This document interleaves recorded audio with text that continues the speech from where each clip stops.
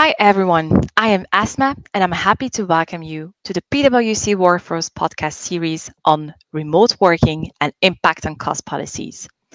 This podcast is part of a series tackling key issues organizations are facing today on the most important assets, their workforce. So today we will focus on remote working and impact on cost policies. It is clear that COVID-19 has accelerated the remote workforce by forcing individuals to work from home on a full-time basis for almost more than a year now.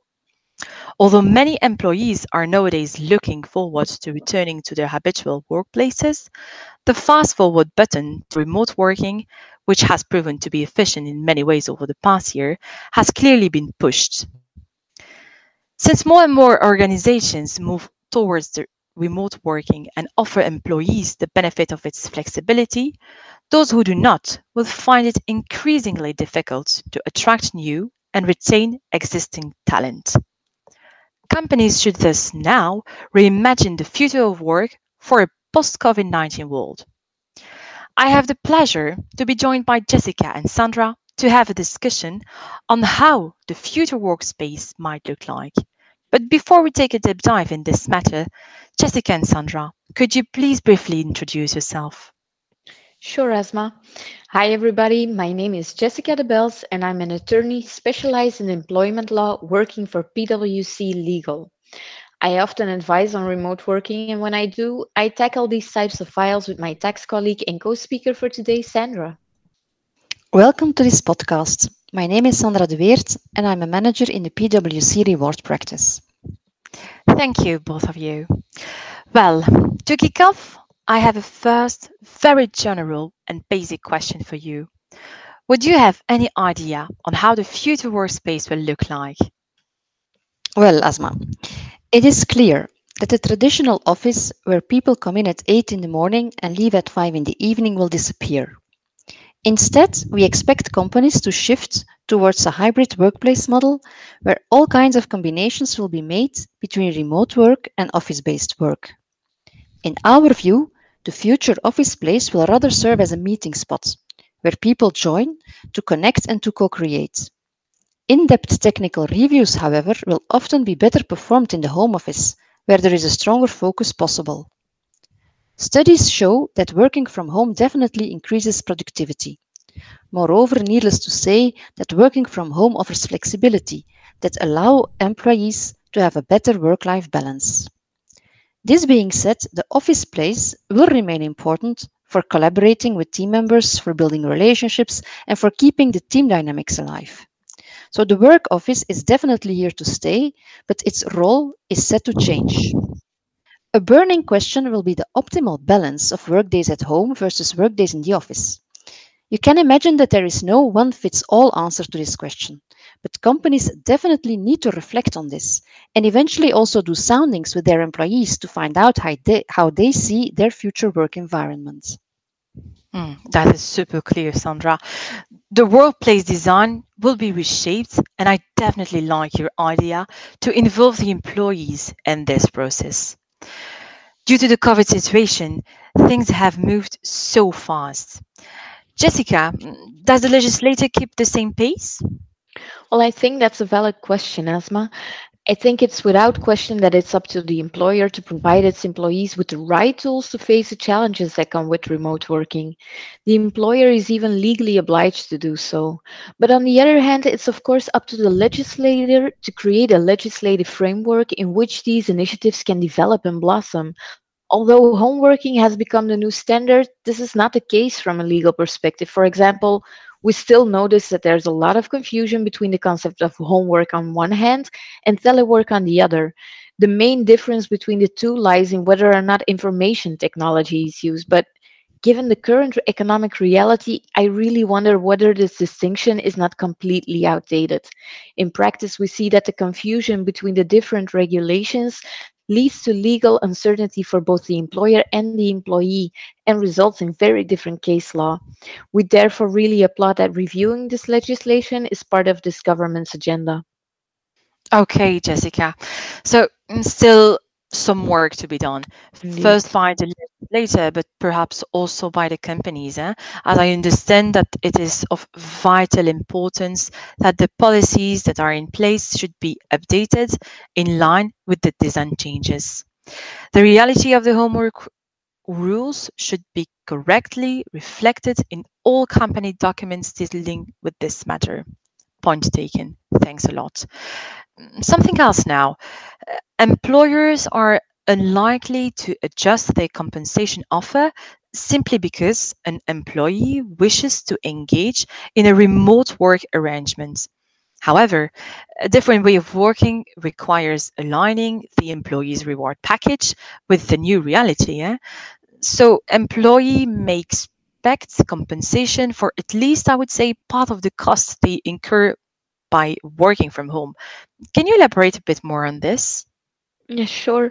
In the case of homework, the Employment Contract Act stipulates that if no agreements are made on the expenses associated with homework, the employee can in any case claim 10% of the gross salary for the days when they work at home. However, in case of teleworking, the employer just has the obligation to provide the employee with the tools to perform the job, which in practice just comes down to providing a laptop and an internet connection. If the employee has the right tools in place, it can be agreed that the expenses associated with teleworking are included in the monthly salary of the employee. But seeing that employees are teleworking more on a structural basis, employers usually grant additional compensation to reimburse these costs. As these reimbursements are considered as costs proper to the employer, within certain limits, these amounts can be exempt from income tax but also social security taxes. That sounds interesting. Sandra, can you also elaborate a bit more on the compensation, please? Absolutely, Asma. Because first of all, an employer can grant the employees a maximum allowance of approximately €129 per month. This allowance covers the use of the office space at home, office supplies, utilities like electricity and heating, as well as the maintenance of the accommodation, insurance, property tax, etc. This amount, however, assumes that the employees work from home on a structural and regular basis, which is the equivalent of one working day per week. This is assessed on a monthly basis, so it can be 2 half days per week or it can be a week per month, for example. In addition to this amount, so even on top, the employer can also reimburse the purchase of office furniture like a chair, a desk, a cupboard, and computer material, a second screen, a printer, and a scanner. The administration accepts that these reimbursements are considered as cost proper to the employer, so tax exempt. Finally, the employer can also reimburse the professional use of private equipment, like a personal computer or the internet. You see, there is a legal framework on the financial contributions for home office expenses. Bear in mind, Asma, that there is, however, no legal obligation whatsoever to pay them. Clear. I guess, however, that despite the lack of legal obligation, it is well recommended that the employer carefully reflects which items he would like to reimburse and that these rules are reported in a kind of policy. Am I right? Definitely, because a robust expense policy is part of a solid defense file should the tax or social inspectorate pass by to verify the reality of the cost reimbursements. I agree, Jessica. You need to have a good expense policy and accurate underlying contractual documents. All these are important for the employer to justify the lump sum reimbursements. For the purpose of legal certainty, the employer can always submit a ruling on this matter. This is in any case recommended if, in addition to the cost related to the home office, other items like representation costs are also reimbursed. Hmm, Okay. Okay. The item on compensation is clear to me. Thanks a lot to both of you. I have now another point for you. The current large scale deployment of a virtual workforce due to the COVID 19 has revealed several pain points for many. These range from technological challenges, like poor internet connection, I guess we all experience those, to the lack of a dedicated workspace at home, and last but not least, the psychological need for real life social interaction with colleagues and clients. The virtual workforce imperative calls for a fundamental approach in various areas to tackle these challenges and mitigate potential negative effects, allowing employers to create a productive and satisfying experience for all parties involved. Jessica and Sandra, can you please give us some tips that need to be taken into consideration by employers when creating a sustainable virtual and remote workforce? Yes, of course. I think maybe first thing that you need to do is I think that organizations really need to have a clear vision of how a virtual workforce will benefit their profit and their people. Your vision as an employer needs to be inspirational and motivating for your employees, but it should also make business sense. Homework should fit into your workspace strategy and into your HR framework. It's not because we've all been working from home during this pandemic that all functions are fit for telework. You really need to make a critical assessment on the type of functions that can perform their work from their home office.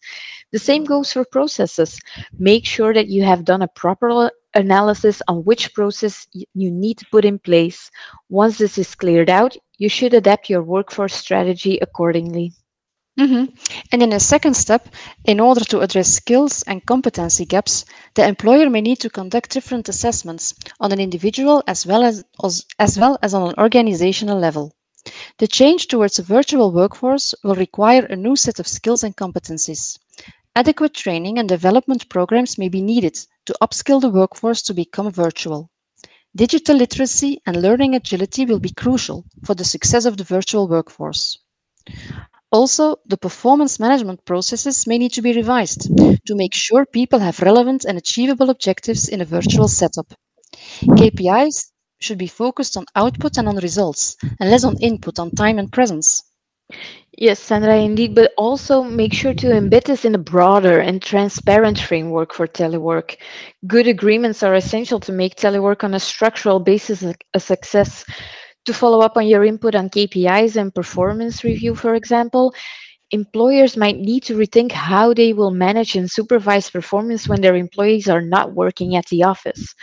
Working from home touches a lot of different topics, and therefore a holistic approach is advisable.